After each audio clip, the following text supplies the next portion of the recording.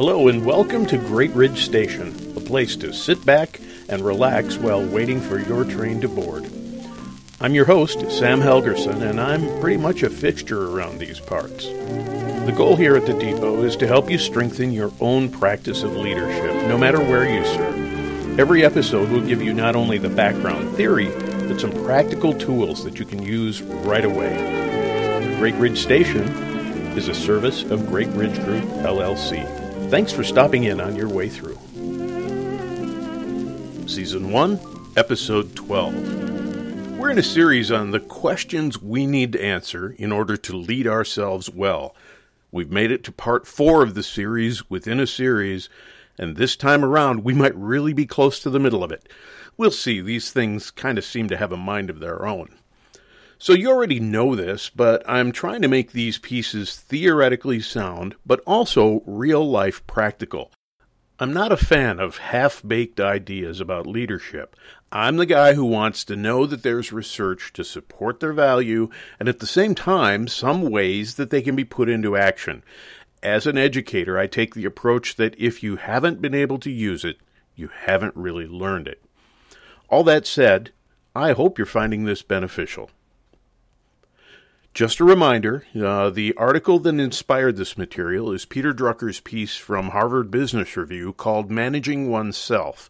Now I'm going far beyond the scope of that original work, but you can expect to hear echoes of it in some of what I address in this series. So, with all of that in mind, let's dig into 2 more of the key questions that you need to understand in order to manage yourself well. The questions this time are, what do I have to offer? And what do I want to be known for? So let's start with the first one. What do I have to offer? I want to say first that this is not a question about strengths. We'll talk about strengths and weaknesses in an upcoming episode, so that's down the track a ways. But did you ever notice that it's a turbulent world? Things are changing all around us all the time, and sometimes we struggle to make sense of it all. Businesses and organizations face that same challenge. The thing that ought to give us pause is this simple fact. Most of the stress in our life is of human making. Now, it could be due to innovation, competition, market forces, current events, political challenges, public opinion, regulations, legal concerns, take your pick. I will resist the urge to dig into each of these because that's not the point here. The point is that your business or your organization is sort of at the mercy of other businesses and other organizations that are full of people just like you. Now, I mean this kindly, but you are part of the mess. In most of those instances, it's human agency that creates the chaos and uncertainty. You're trouble, you are. Well, and so am I. See, this is the thing. We're all wired up very differently from one another, and because of that, we all create different complexities, and we all see things differently. That means we all have different things to contribute to the solutions to all of those problems we've caused. So, what do I have to offer is a contextual question. With all this stuff going on around me, we need to ask ourselves, what do I see that other people don't? That means looking at what's happening on the outside, the external forces that we have no control over, and on the inside, the response factors that we can have some control over. This requires a lot of self-awareness, but it requires more than that. It requires a level of situational awareness. Now, that term has been used extensively in law enforcement, military, and paramilitary domains, but I want to expand your thinking about it. Situational awareness is typically framed as tactical knowledge about what's happening now. And it is. But that word tactical tends to make us think that it doesn't apply to us. But it does. Think beyond the military applications and think about the practical implications.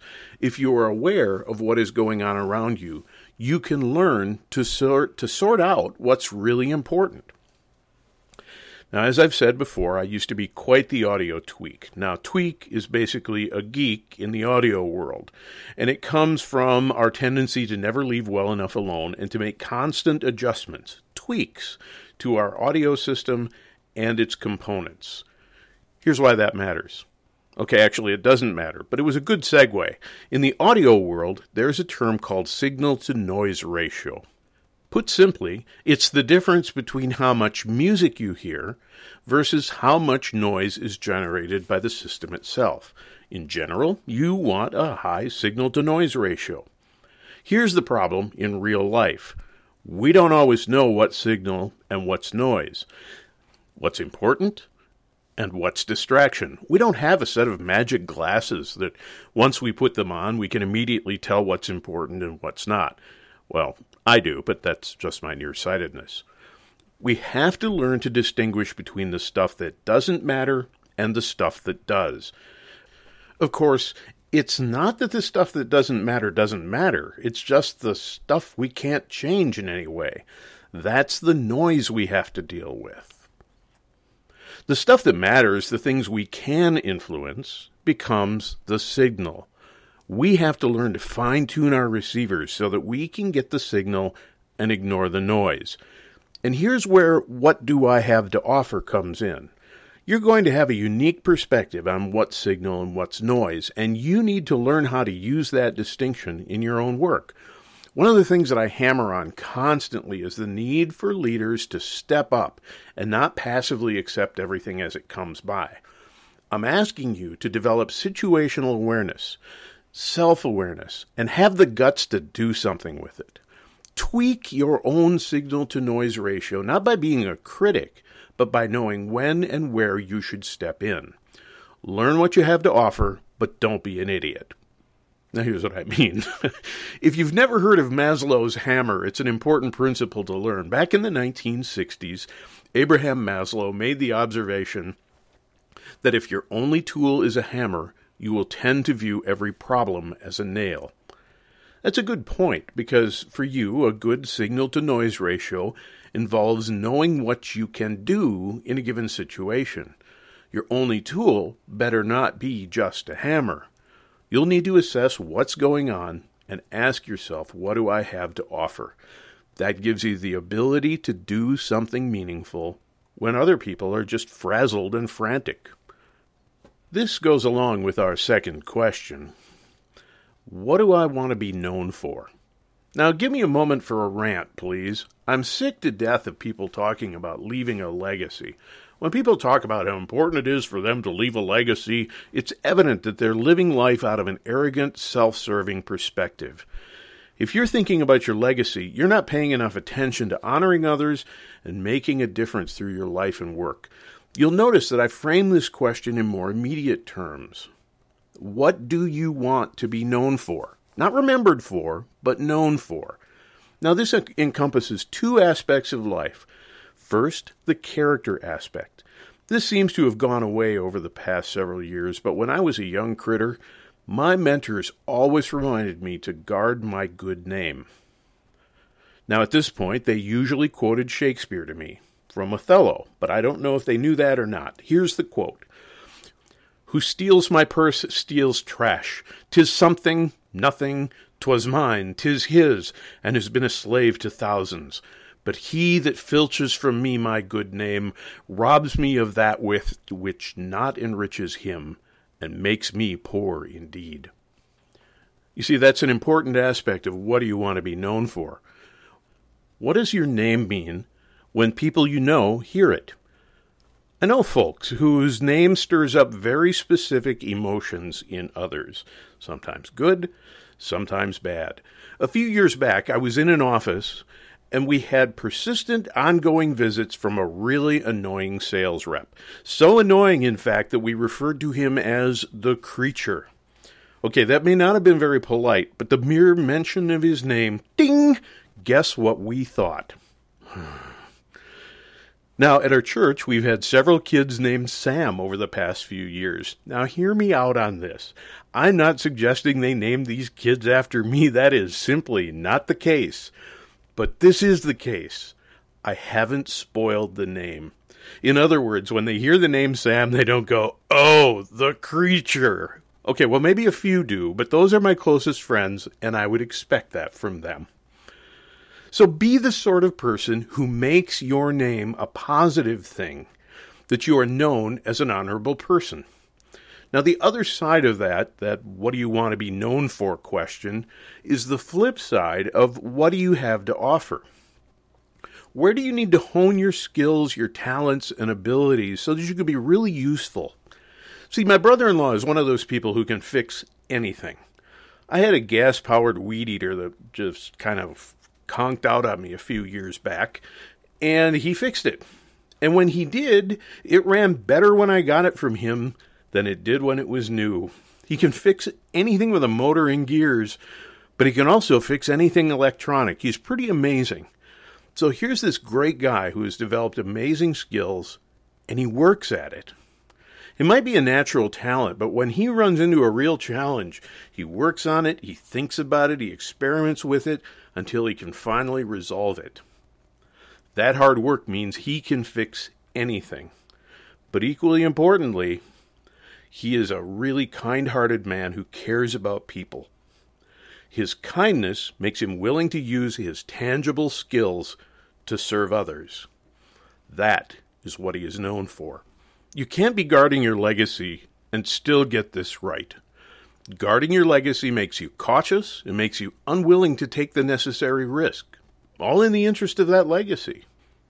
I may be willing to talk more about that in a future episode if that's at all interesting to you.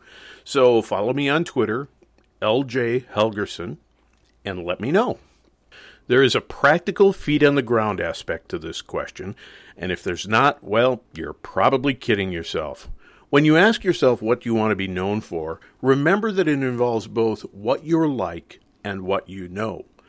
Both of those pieces need ongoing refinement. See, just like the episode on fragile leadership, let me remind you there's no sitting back and enjoying your expertise.